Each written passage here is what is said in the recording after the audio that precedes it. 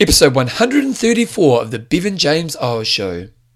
How are you interpreting things?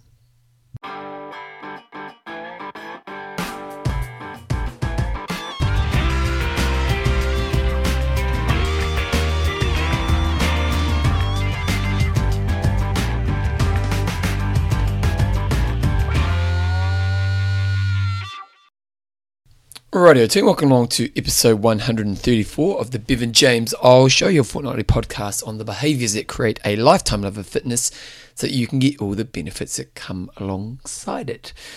I've got a cool show today. It's a subject that I've been thinking about a lot recently, and it's I think there's a real practical application to what I want to talk about in today's show, but there are a few things I do want to talk about before I get into the main gist of today's show, because it's kind of three things that are on my mind very much today, and one of them is the value of putting hard effort into work. And what do I mean by that? Where do I start? So I got asked to do a thing called a PEG talk. A PEG talk is this a local doctor in our area. He basically wanted to do kind of like a TED talk. We all know what TED talks are. He wanted to do like a TED talk night for all the local doctors in the Christchurch region, and it was really very much focused on GPs. So you're kind of like your local doctor at your local kind of doctor's clinic, and he wanted to put together a night where you got basically 6 presenters to do somewhere between 10 to 13 minutes in a presentation. And he asked me to do a talk. He asked me to be a part of it. He asked me to apply to be, because you have to apply to do these talks. So I thought, okay, I'll give it a go. I do a lot of public speaking. I'm quite comfortable as a public speaker. I really enjoy public speaking. There's a few reasons I like public speaking. I love designing a talk. I think I've probably talked about this in the show, and as you can tell from the show, I like trying to, how do you get someone to think and shift through kind of thinking and sharing stories and stuff like that. So I kind of like designing a talk, and then I like the skill of a talk. I like the skill of trying to, how do you use your voice? How do you use your movement? How do you use your facial expression?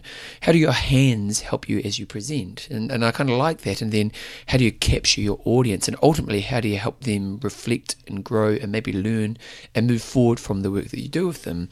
And so I got asked to do this talk, and I spent a lot of time on it. I pretty much wrote it, and I got it to where I was pretty happy with it. And then normally when I do a talk, I'll probably spend an hour or two practicing it before I do the presentation. And but this one I spent probably, like, for a 10 to 12 minute talk, I probably spent, probably 7 or 8 hours just practicing that talk. And I went along last night, and I'm not sure. I got good feedback. I'm not quite sure how great it was that people. What people got from it, but the general feel that I got was that people got good feedback. But I went home and I was kind of buzzing after the fact. And I was buzzing after the fact because I did my talk as best as I could have done it. Like, they did record it, so and maybe what I'll do is when they put it out there to the world, I'll put a link to it on my website. Probably won't be for this episode, but when the next episode is out, you can go and watch the talk. But one of the things that I was, I got home and I was kind of in this real buzzy place, and it was basically just a sense of pride, or is pride the right word? I'm not sure if pride's the right word, but satisfaction is probably the right word. A sense of satisfaction. And it wasn't the satisfaction of the external satisfaction. It wasn't the satisfaction of people helping me or thinking that I'd done good work. It was the satisfaction of me doing what I felt was the best that I could do in that situation, which was a reflection of the effort that I put in. Like, I really did spend a lot of time practicing this talk. It was a 10 to 12 minute talk, and I probably, I've stood in my small little office here for the last kind of 3 weeks practicing it pretty much 2 or 3 times every day. And I just found my beats and I did the work.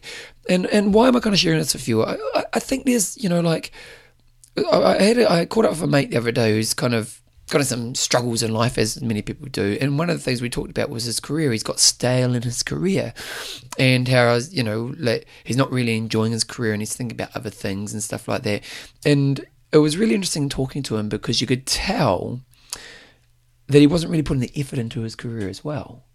And one of the things we talked about is maybe it's time you kind of, respect the role and get back into it and really kind of deliver on the role of your career.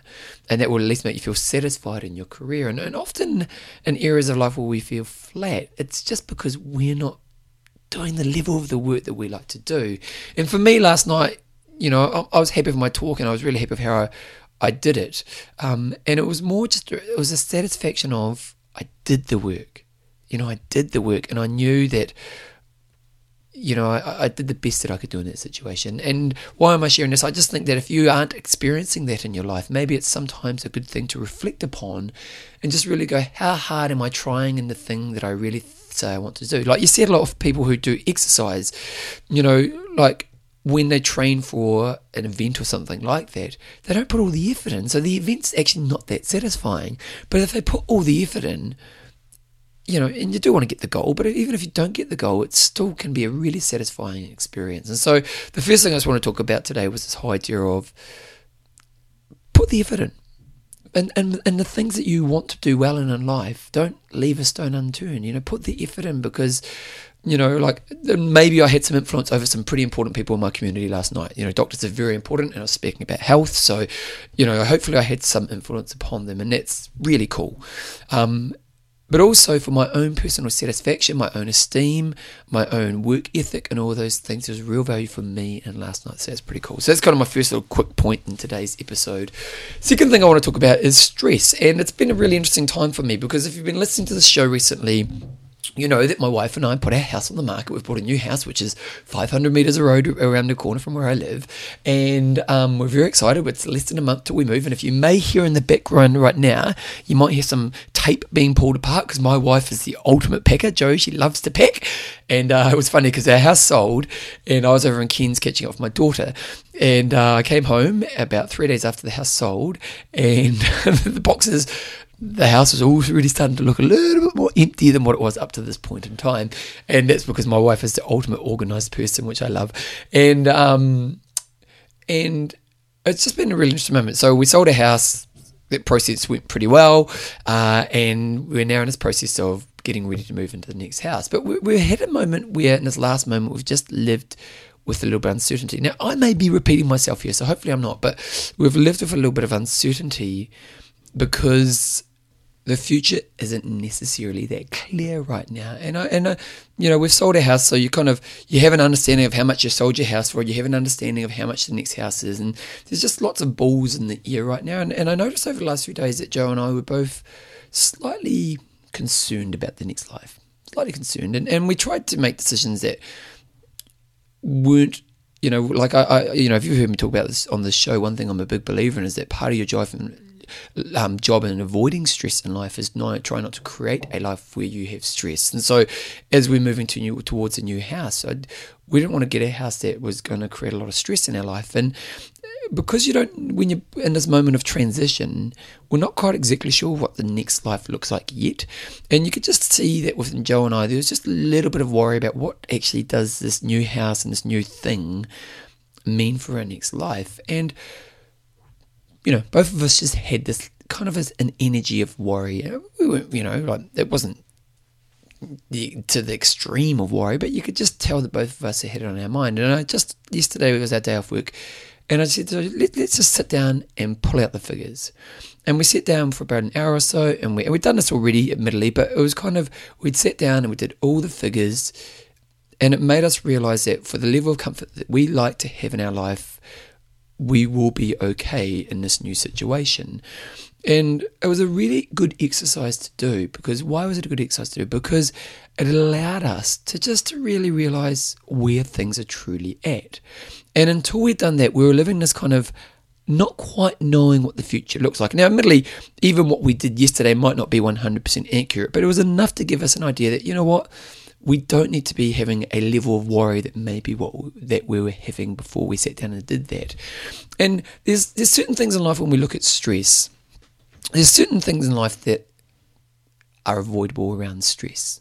And I think that's a way of thinking about it. Stresses that are avoidable.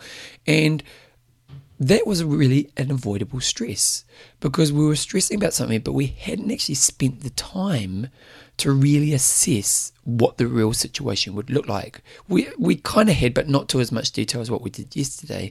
And once we sat down and did that, we still need to have some learning in this next period of our life. But it made us realize we don't necessarily have to be sitting in the worry that we were sitting in. And so one thing I just wanted to kind of share as my second little kind of quick point that I'm sharing with you today is that sometimes we sit in stress, which could quite easily be removed if we sat down, removed ourselves from the situation, and just painted a clear picture of what the situation really is. I can't deny there's moments in our lives where we're all stressed and it's really justified, and that's not what this is about. It's when we're sitting in stress where if we actually kind of pull back, sit back, and really assess the situation, we can remove a lot of the worry around that situation. And that's what the example Joe and I kind of went through yesterday, is that there was a level of worry. Once we sat back and looked at the situation, the worry was disproportionate to the situation. And that's that's just something to think about. So maybe in your life right now, as you're kind of sitting here thinking right now, you might be sitting in some stress. And if you actually were to sit back, it might be a financial thing and look at your finances, or if you were to, it might be a relationship thing, but if you were to sit back and really see it for where it really is right now, maybe you wouldn't be so stressed. So just another kind of quick point thing. And then lastly, and it's been a bit of an emotional day for me today, to be honest. I heard some news from somebody I know who had some really tragic news, and it's sad news, and it's been emotional for me because you kind of, I don't want to go into detail because it's their life, but it just, it's horrible when you hear sad news of somebody in your life, and it was one of those things that made you think about what's really important in life. And then I'm sure, again, I often talk about how you might watch this in the future, but one of the things that's been released on the internet today was Paul McCartney doing carpool karaoke with James, whatever that guy's name is, James, the guy who does one of the late shows in America. And it's pretty brilliant. It's pretty brilliant for a few reasons. There's a moment in it where James, music is such a good thing. Particularly music that we have memories with. And obviously the Beatles have this kind of repertoire of songs that so many people in the world have these emotional connections and memories to. And there's this moment in this couple karaoke where James is talking about his father introducing a Beatles song to him, and I think his granddad and his father introduced it and said, here's one of the greatest songs of all time, and he's singing it with Paul McCartney, and he gets a bit emotional, and then he said, Paul McCartney, James says to Paul McCartney, I wish my granddad could be right here, right now, and Paul just kind of says, well, he is, and you could see James get pretty emotional, and it's a pretty cool carpool karaoke, I have to admit. And it's one of those things where, as you watch it, it just reinforces the really great things in life. It reinforces music. Like, how cool is music? One thing, I love listening to podcasts, and one of my downfalls of listening to podcasts and audiobooks is that I don't listen to as much music as I used to.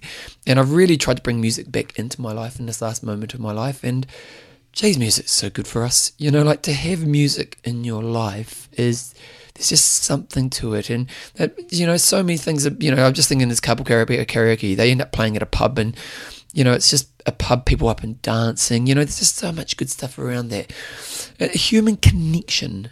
And I think one thing I've really been thinking about my role in my community recently. I've been thinking about this a lot, particularly with females, because I live in a role where I do deal with a lot of females, and in this kind of Me Too time, and I don't want to kind of jump on any bandwagon or anything, but just that as a male, my job, particularly as a male in a leadership role in front of groups of people, my job is to always make people feel safe. That's my job. My job is to always make people feel safe. And it's not just females, it's just people. And there's something about, this moment in discussion that's happening around females in society and how many females haven't felt safe. That, I heard something the other day around female runners. A lot of female runners will have a concern around their safety when they're running. Now, as a male, that's something I never have to think about. I've never been out there running, or maybe once in my life, when you go into a dark alley in the middle of a street you don't know. But generally speaking, it's not a thought that I have to be concerned about my safety. Whereas for a lot of females, when they're out there running, they do feel slightly concerned for their safety. And there's this kind of thing around the responsibility of a leader, particularly a male leader, in these roles, and how do you make people feel safe? And it's just something in the back of my mind. I'm not really going to elaborate on that much more, but it's just something that I'm kind of aware of, and thinking of my role in my community and helping enhance that safety for my people. But one thing that I'm thinking of my role, but also I just think it's a really healthy thing for us all to be thinking about, is care for others. We need to care for others. One of my runners came up this morning, Vivian. She's Viv. I'm not sure if your name is Vivian, but I'm pretty sure it is. But it's Viv, and she's a lovely lady, and she's often very generous to me. She often come up to me and tell me that she really likes the work that we do with the running group. And she came up and she said, "I love the podcast. It's really cool." And she said, "I love the way you share. You're very open in the podcast." And to me, that's a really important thing to do, because when we're open, we allow ourselves just to show that we're all human, and that's why I think it's important in a show like this, that if you look at a lot of fitness podcasts out there, they're just trying to tell you how to live your life, and eat certain foods, and do this exercise and you're going to be happy. And if you listen to the show, I'm much kind of more interested in how do we kind of help people move forward around the greater self, and I believe that opening up and caring and sharing and showing vulnerability and all those types of things are really important things, because we're all pretty good at putting on a front. And many of us have our struggles. But if we can create a world where we show caring and love and openness and vulnerability and in a safe way towards each other, we allow each other to be free to open up in the areas that we need to open up in.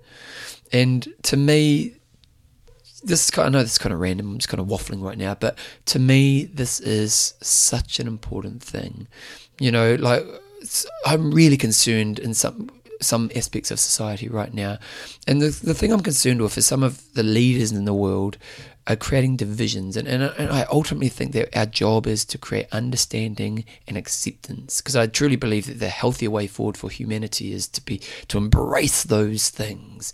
And the day when we look at somebody else and put our boxes on them and shut them off because the boxes we put around them, is the day we actually hurt ourselves. The day when we look at other people with caring and a need for understanding and acceptance, it's healthier for them, but it's actually also healthier for us. So, random thoughts, 1, 2, 3 here at the start of the show. I've already done nearly 20 minutes in the show, so I won't go too long in the main segment of the show, but I just kind of wanted to offload today. And so hopefully there's something in there for you, because sometimes when you have these kind of emotional days, an offload's a good thing. So hopefully there's some stuff in there for you. Anyway, I'm going to just quickly pull up my patrons, and let me pause for a second. So in front of me right now, I have my list of my patrons, and I've got to say just a big thank you to all my patrons.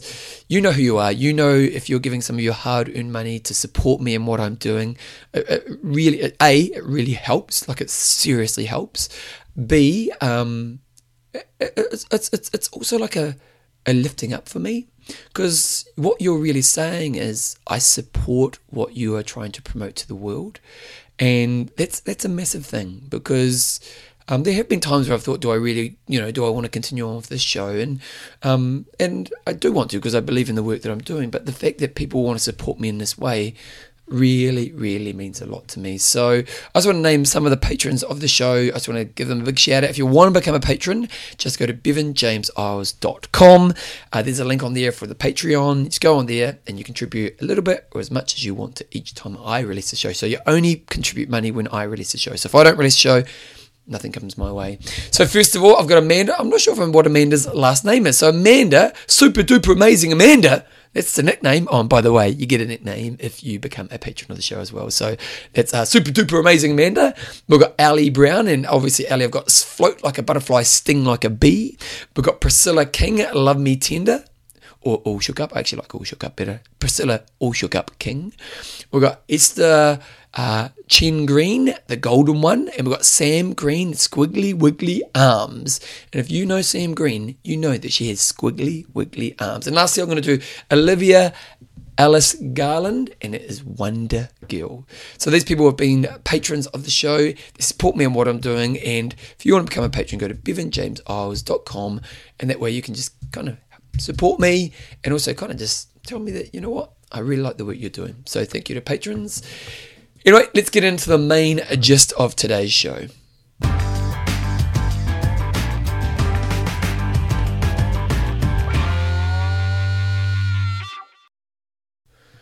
It's funny when you've been doing something for a long time, there's kind of stages of that thing. And it's funny, I'm just thinking of my fitness career really right now. You know, like it's funny how there's stages of my fitness career, you know, and I've been in fitness for nearly 20 years, which is kind of, I seem too young. I don't know if that's entirely true, but that's what I tell myself. But I've been doing fitness for coming up 20 years in beginning of next year. And it's funny when you think of the groups of people who have been connected with my fitness experience throughout the years, and people come and go. And that's what's kind of funny when you work in fitness, because like I work at a gym, and you'll have people who you'll see, you know, 5-6 times a week, or maybe 3 to 5 times a week for years on end. And suddenly they just disappear. And to be honest, you kind of just forget about them, you know, because they just stop turning up. And then you might see them on the street, you know, 3 years later, and it's like, wow, man, you know, we connected a lot at a certain time in our lives. And it's a funny thing for that. And as I think of the stages of my career, I was thinking back to my early career the other day, and there's quite a few kind of members at the gym who kind of pop up into my mind as I kind of think back to that. And so, you know, I was kind of wondering what they're doing with their lives right now. And, you know, these people, you know, 20 years ago, you didn't have Facebook, so it's not like you can even kind of go on Facebook and see what they're up to. And I was thinking of all the members I had, and one member I thought of was a guy, I'm going to change the name because I don't want to name names, but a guy, I'm going to call him Bob, because Bob's an easy name to remember. Funny, actually, I was doing my speech last night for the doctors, and I had to come up with 3 names. I thought, what's 3 names? And I thought, Joe, Jane, and Rhonda. That's my wife, her sister, and her mum. You can't go wrong with those. So anyway, so Bob was a member of the gym, and he was an interesting character. Bob was an interesting character. And why was Bob an interesting character? Bob was very much Amway. And what do I mean by that? Now, I have to admit, I do struggle with people who do direct, like Amway, whatever you call that, direct marketing, or so, you know, the marketing, those kind of things, because I often feel that people who do that end up just looking at people as opportunities to make money.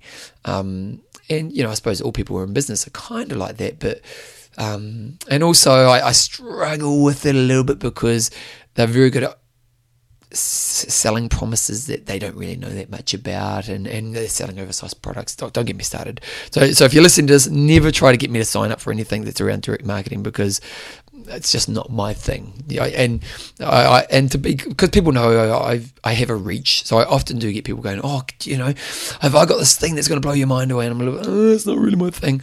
Well, Bob was a bit of one of those people, and he was very much within one of those worlds. I don't know if it was Amway, but it was one of those worlds. And Bob was just one of those guys where you knew that he knew the right things to say, but you didn't necessarily feel it was truly coming from within him.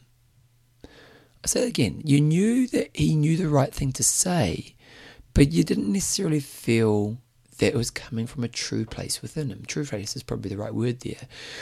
And for example, you're just going to say, Bob, how's your day going, mate? And he would tell you, oh, it's absolutely fantastic, Bevan, I'm having the best day of my life. You know, it was almost like he was kind of a bad representation of self-help. That he was saying all the right things,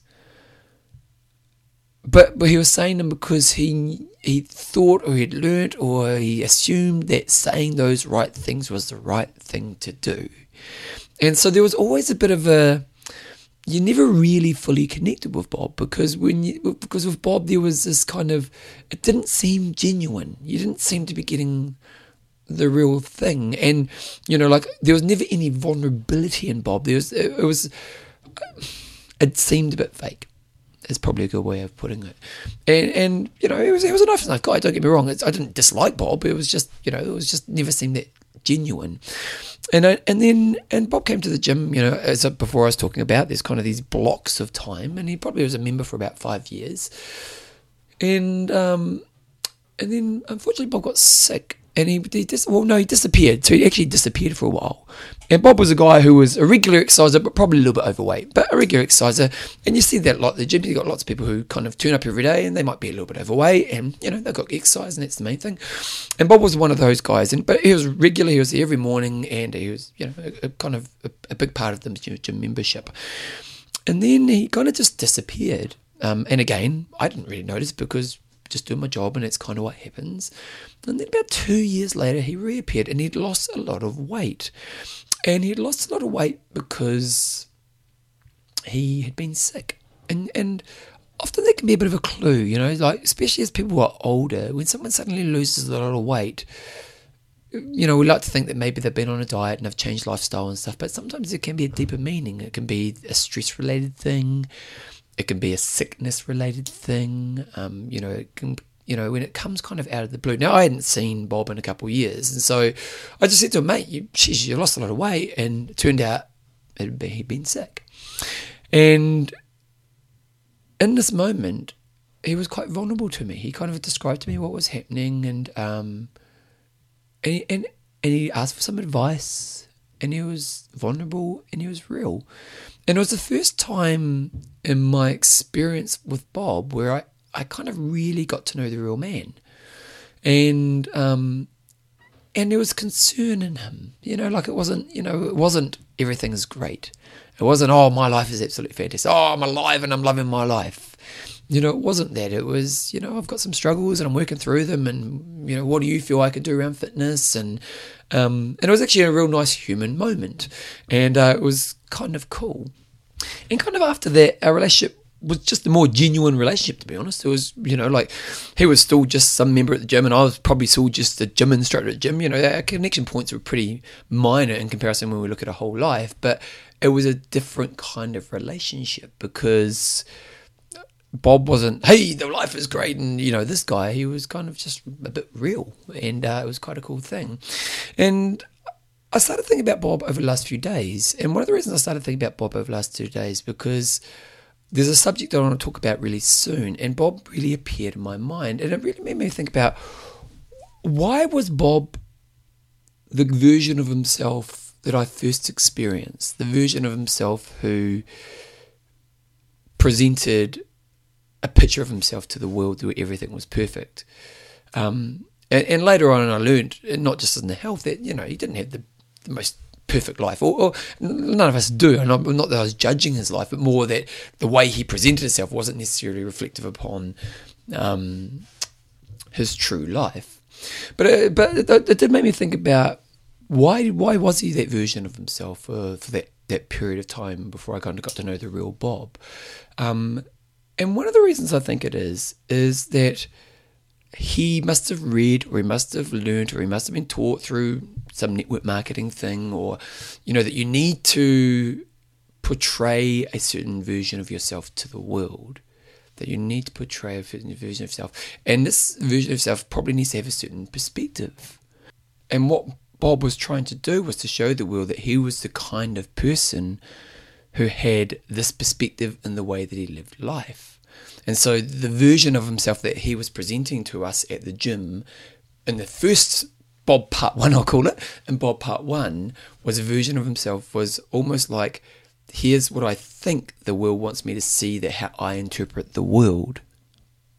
I hope that makes sense. Here's what I think The world wants me to see how I interpret the world. So he wanted to portray himself that he saw the world as working for him for a positive and so on. And then when I got Bob Part 2, the real perspective I got wasn't necessarily that. So there was a real disconnect between the real perspective and the one he was portraying to the world. Now, as much as Bob did seem a little bit fake earlier on, I can kind of see why he did it. And one of the reasons I can see why he did it is because I think back to Daniel Kahneman's book, Thinking Fast and Thinking Slow. And I've talked about this book and this perspective I'm going to talk about right now a lot on the show because it's really important. And he talks about how, in that book, he talks about how if you wish your kid could have one thing, it is optimism. Because optimistic people just tend to do better in life. And optimistic people do better. Why? Because A, they think they'll achieve, so they kind of stick at things longer. When things get hard, they dig on in because they just think they're going to get there, and that's kind of one of the things he talks about in this book. And so when I think about Bob, what Bob was doing is he was trying to portray himself as an optimistic person, where actually to the core he wasn't. But I can kind of intellectualize and understand why he'd want to do that. Now the thing about this is I don't necessarily think what Bob was doing was the wrong intention. I don't know if his method of doing it was the right method, and I do want to introduce some ways for you to think about this today. But I don't think it was the wrong thing for him to do is to work on his perspective to the world.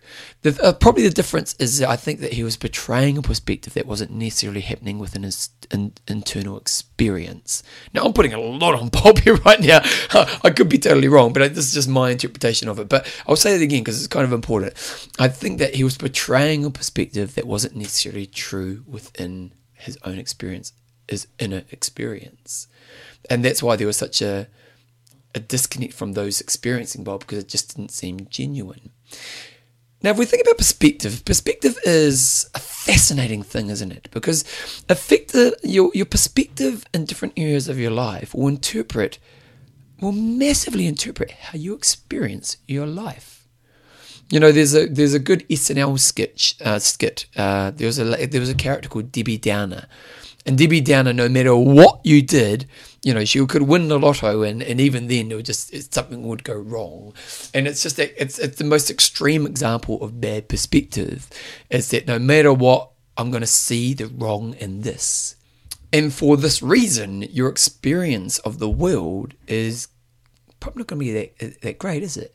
And I'm sure all of us can probably identify somebody in our life who's a little bit like that. Like, it's funny, actually. This is a little bit horrible funny, but I remember once I was doing this. It was one of those moments where you can't laugh because you just can't laugh, but you want to laugh for the wrong reason, if you know what I mean. And I remember I was teaching, someone had asked me to do a talk for young kids at a school, and they asked me, can you do a talk, and then can you put on a workout for these kids? And it was cool, and it was fun. And I put this workout together, and there's this one girl who was a Debbie Downer. The girl was just a Debbie Downer, and she didn't want to do it because something would go wrong and everything. And so I finally convinced her. I worked hard to get this young girl to play this game. She must have been like 8 or 9 or maybe 10. And we play the game, some kind of kickball game. Kick the ball, who gets hit in the face with the bloody ball? Well, this poor girl gets kicked in the face. And say, I told you. And I was like, oh. And I didn't want to laugh. No, I didn't want to laugh at the poor girl, but it was just one of those moments where I was like, oh, if the one person this could happen to.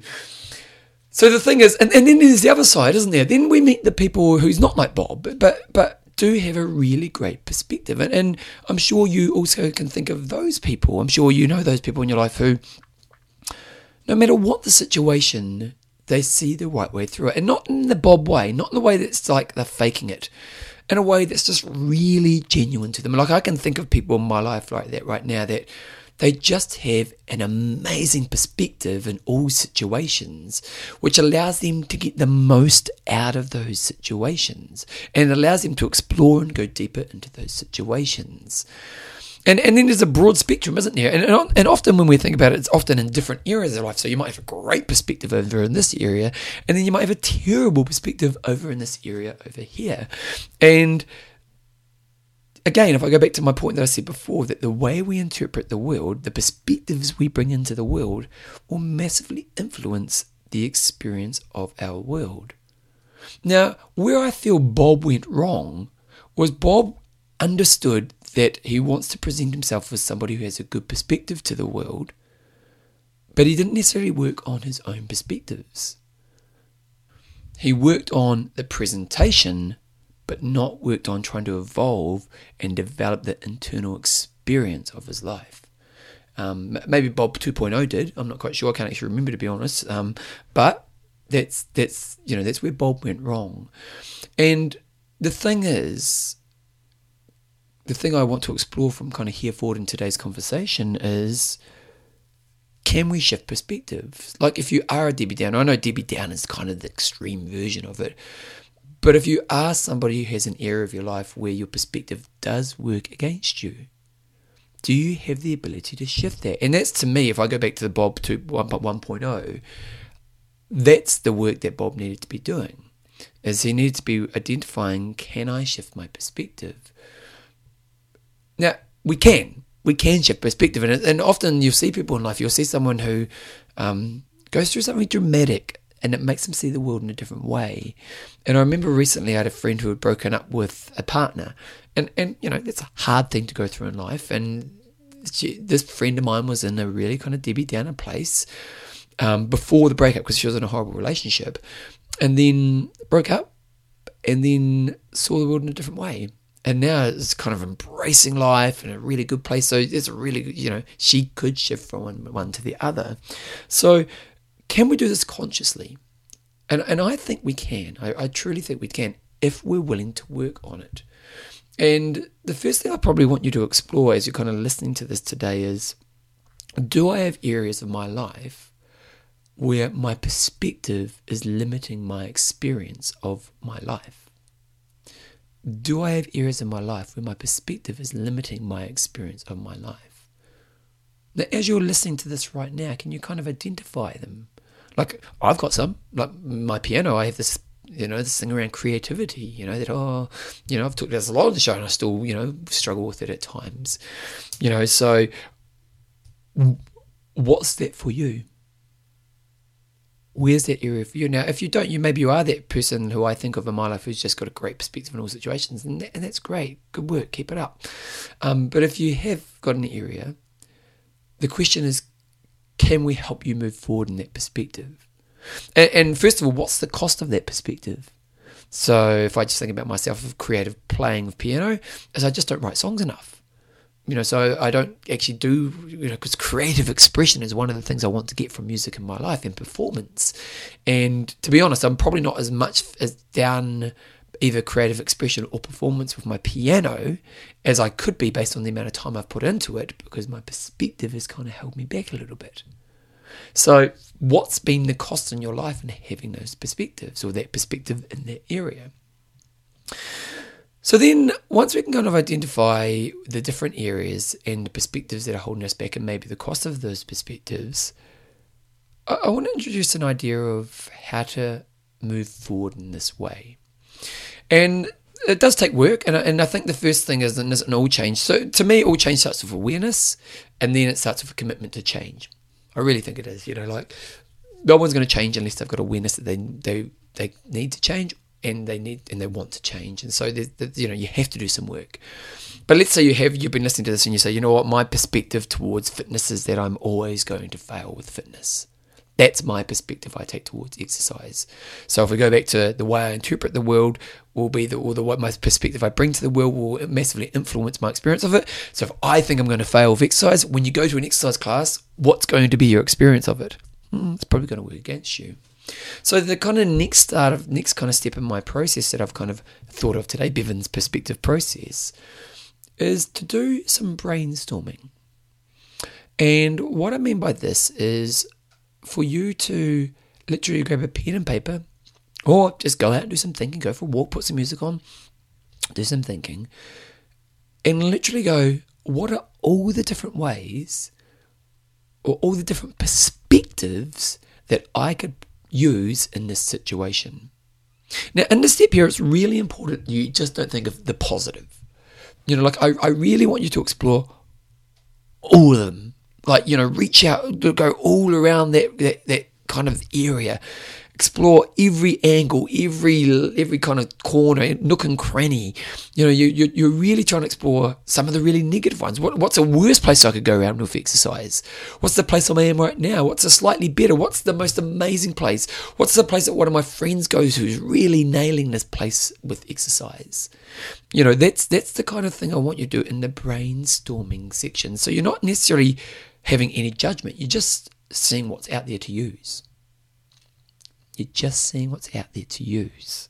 Then from there, what you do is, I love this question of which perspective will serve me best. So first of all, you identify an area. Second of all, you see the costs of doing this. Third of all, you explore all the perspectives you could have in this area. Good, bad, medium, extreme. Then what you do is you just ask yourself, which perspective would serve me best? I'm going to actually add to that. I'm going to write some on a list here that I always take notes before I do this. Which perspective will serve me best for the outcome I desire in my life?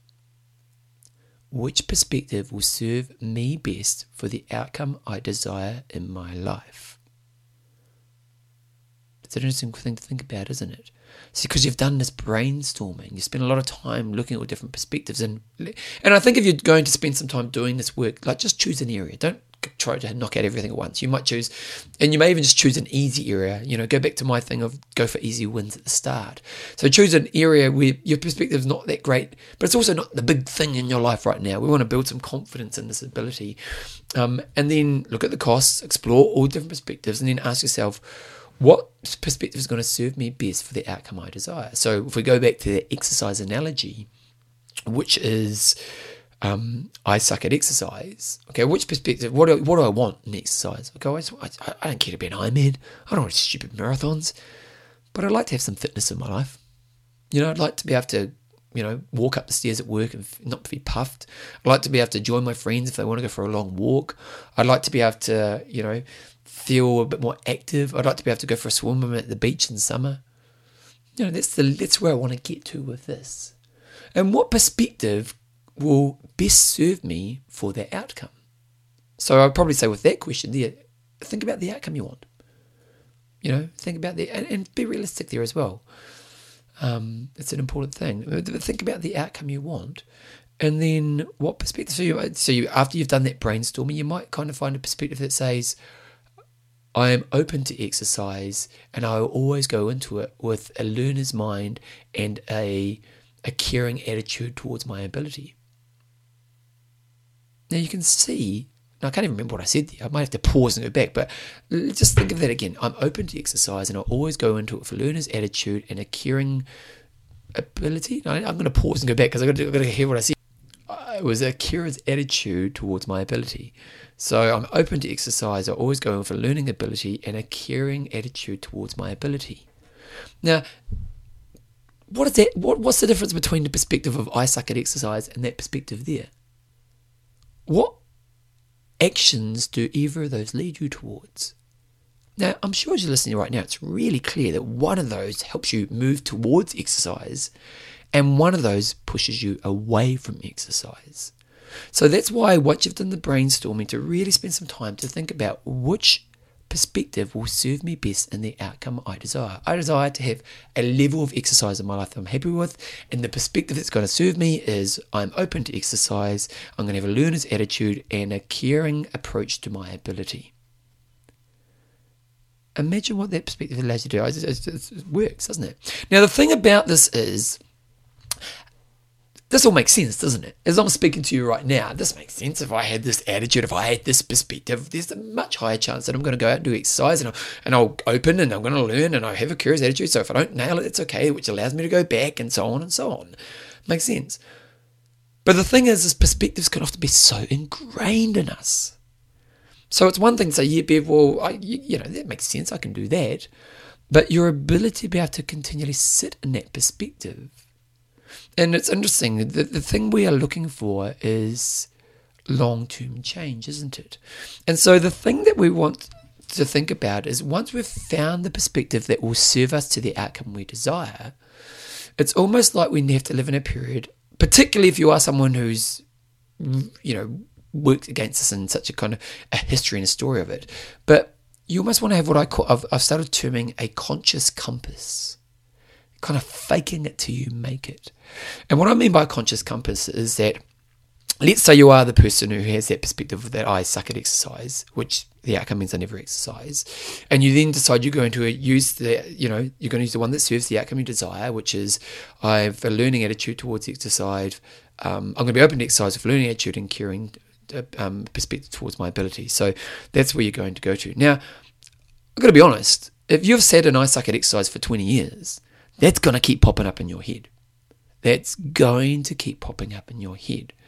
So when I talk about faking it till you're making it, or this term that my conscious compass, what I'm meaning there is that it's your job to catch when the old pain in the butt you suck at exercise pops up, and to consciously put the compass back on the perspective of open to exercise, learn, care. Now, that takes effort. And your job in doing this is to continually go back to it. Now, I believe that over time, because you'll have experiences that will change the way you see yourself around exercise, and I believe in time, if you can keep just tweaking that compass back. When you think, what is a compass? Like if you're going to go on a hike and you're using a compass, what is a compass? A compass is there to help you, guide you towards where you're trying to go. And if the coordinates on the compass, if you go off the coordinates, you're going in danger, aren't you? You're going into the unknown. Whereas if you've got a map and you've got a compass and you go to this coordinate here and this coordinate there, it's getting you to where you want to go. And what are we doing? What are we doing with a compass? We always checking the coordinates, aren't we?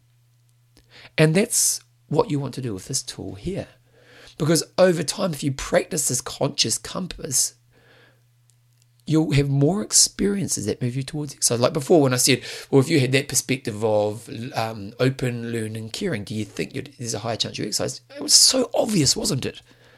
And so when we think about this, is that your job is to be continually looking at that map in your head, the map that's trying to pull you off saying, no, you suck at exercise. And they go, no, the compass says go over here. And keep practice.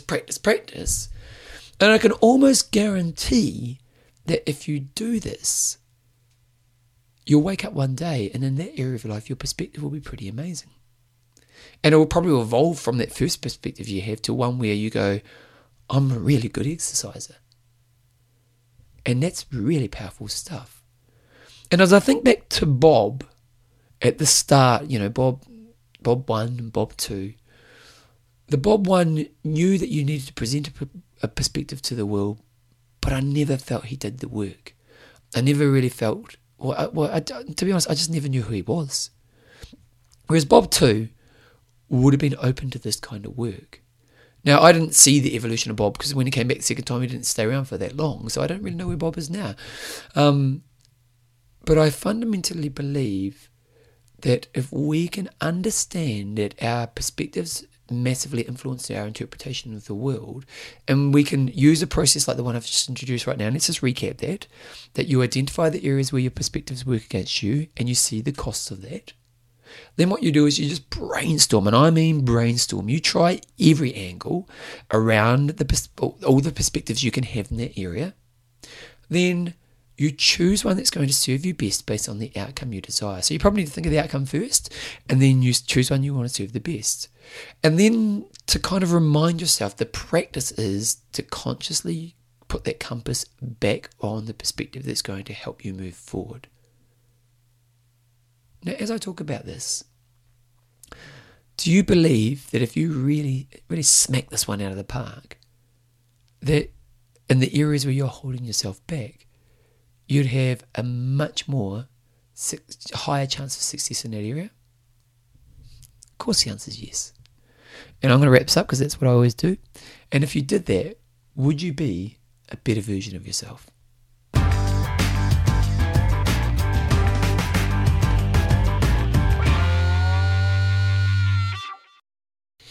All right, I think that's pretty much the gist of today's show. The main bit is done and dusted. Like I always say, this stuff only works if you do the work. And if I touch the chord for you there today, and really there's something in there for you, well, do the work. Do the work. Don't be the person who reads the book and doesn't apply. Doesn't apply the thinking. Be someone who does the thing. So it's pretty cool. If you want to email me, you can email me at bevanjames@gmail.com. If you want to spread the word about the show, I really appreciate just any kind of sharing you can do. Nowadays podcasts, I've been doing this podcast, I think I started in 2010, this podcast, or maybe even 2009. My first podcast I started in 2006, which is crazy when you think about it. But this one I've been doing for about 8 years now, and podcasts are definitely well known in the social conscious nowadays. Whereas when I started, you literally would have to just teach people how to get a podcast. It was a lot different back in 2006 when I was young. And so, when people talk about podcasts, just say, well, if you like this show, just say, oh, there's a really cool fitness one called the Bevan James Eyles Show. You can check it out. So just spread the word. It just helps to get more people listen to what we're doing here. Other than that, that's pretty much it. I've got a night out with my friends tonight. It's Saturday afternoon here. I'm going to Germany this week. I'm really looking forward. I'm going to Germany. I went there last year and did a race. Or I worked at a race called Challenge Road, which is a very, very special race. I'm heading back there. And then I come back.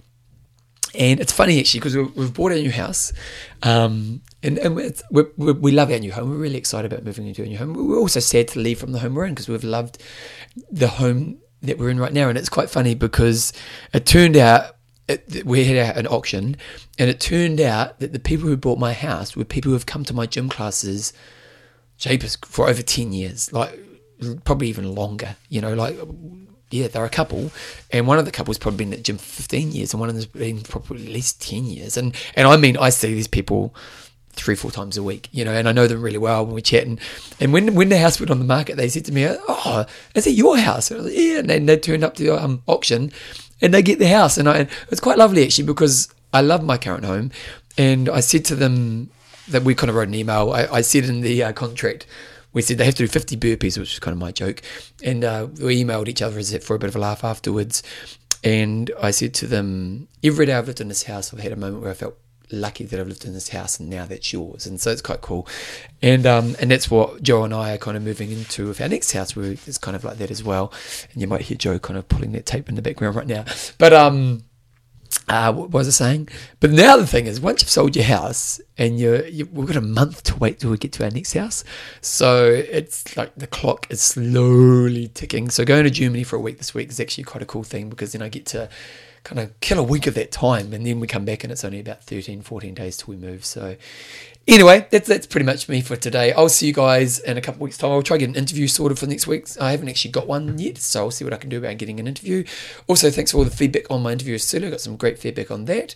I've been getting lots of good feedback. I've been getting with local people lately with my interviews, and I've been getting some really good feedback around that. So it's pretty cool stuff. So spread the word. I'll see you in a couple of weeks' time. That's me out for now. See you, bye.